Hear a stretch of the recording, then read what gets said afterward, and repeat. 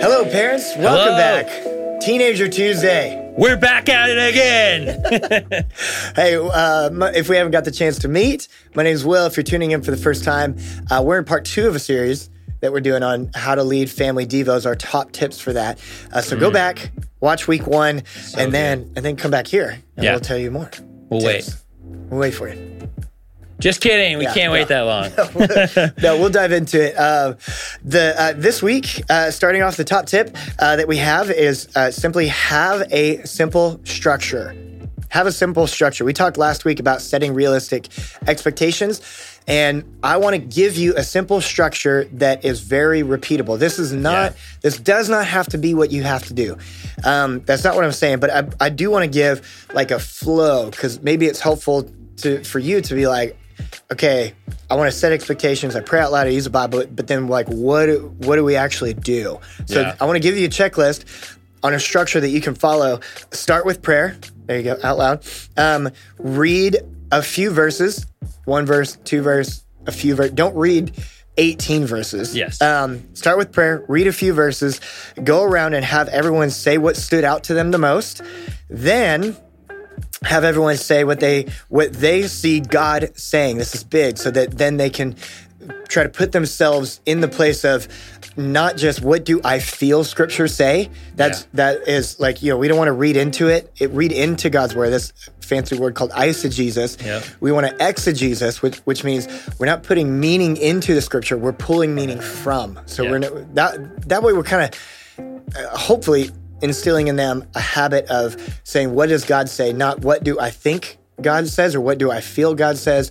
Is like, what does God's word say? So again, a very important part of it though. Yep. Then have everyone say what they see God saying, then ask what that means for their life. In light of what God says, what does that mean for me?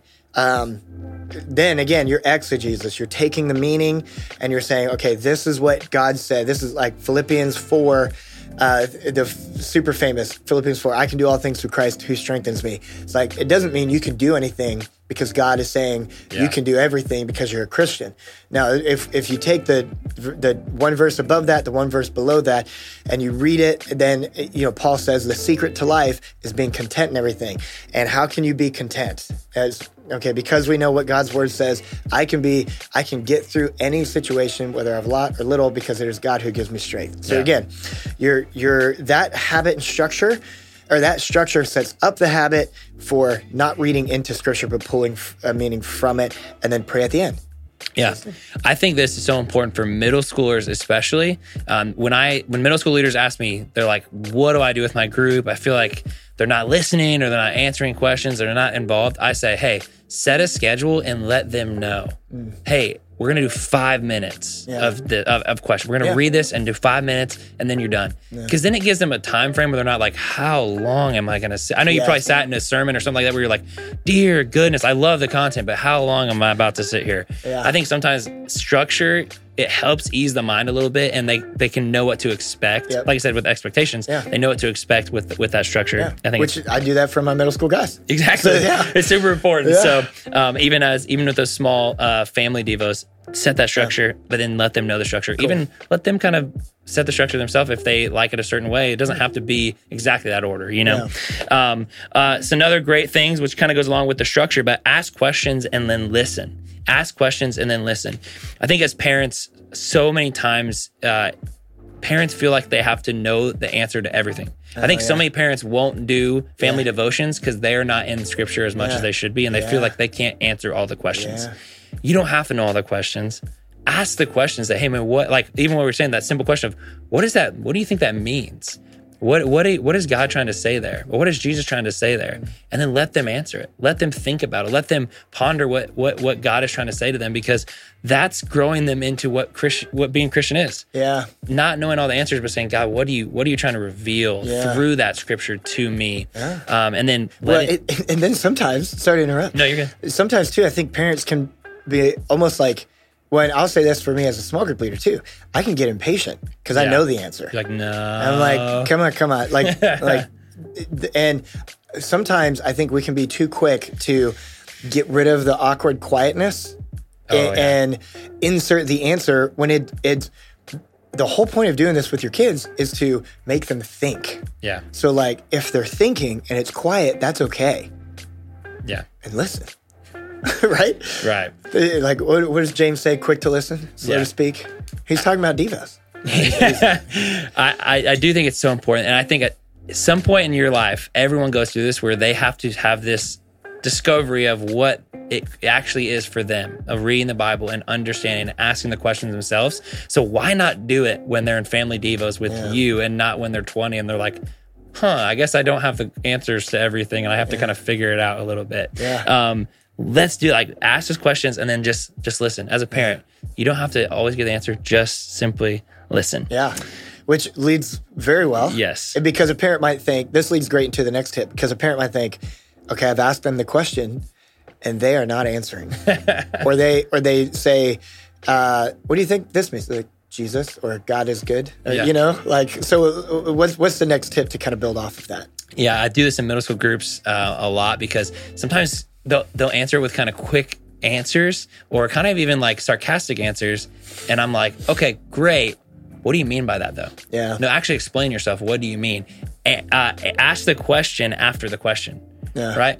Oh, so you're not really understanding what Jesus is saying. That's okay. But what's really going on there? Yeah. Why would Jesus say that? You know, asking those important questions after the question, not just saying, okay, you got the answer right.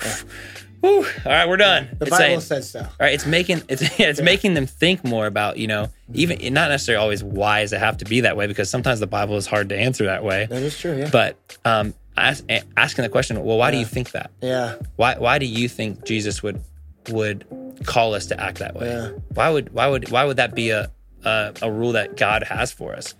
Simple questions like that after they've already kind of answered the question can lead them to think harder about what they actually believe, and not just it's the Christian answer, right? You know, the Sunday school answer. It can help when doubts come in, because we all know there's not a way to stop doubts.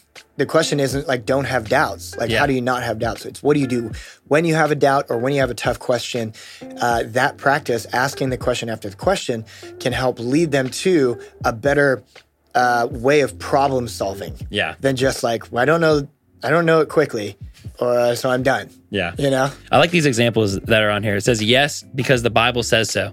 Okay, but why do you think God's word says that?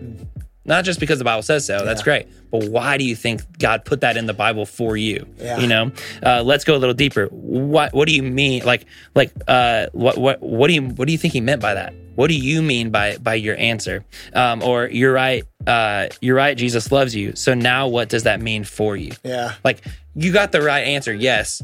But what does that mean for you now? Yeah. You know, the diving question. Deep. Yes. Right. Yep. Like give us your answer and why. Yep. Yeah. Which is so much better. And this week we have a bonus that is not part of our tips. I mean, it is. I guess it is. You don't even have to pay for this. No, this one's free. This one is free. But we are sponsored by. No, I'm kidding. The bonus is, and we put it here, not at the end, because I think it goes well with these two tips of asking the question, listening, asking the question after the question. Which the bonus one is call on people by name. We do everything we can to get our small group leaders to call people by name. Yeah. Because if you don't, if there's 5 of you around a table and you say, what stood out the most to you? And you toss the question in the air and it'll be like quietly awkward just for a little bit before the same person talks that is going to talk all the time, or before you feel the pressure to talk. Yeah. So instead of that, you know your family's names, hopefully, unless you're mad. Then parents forget their name. Like, you Bart, James, what? Get over here. You know? Yeah.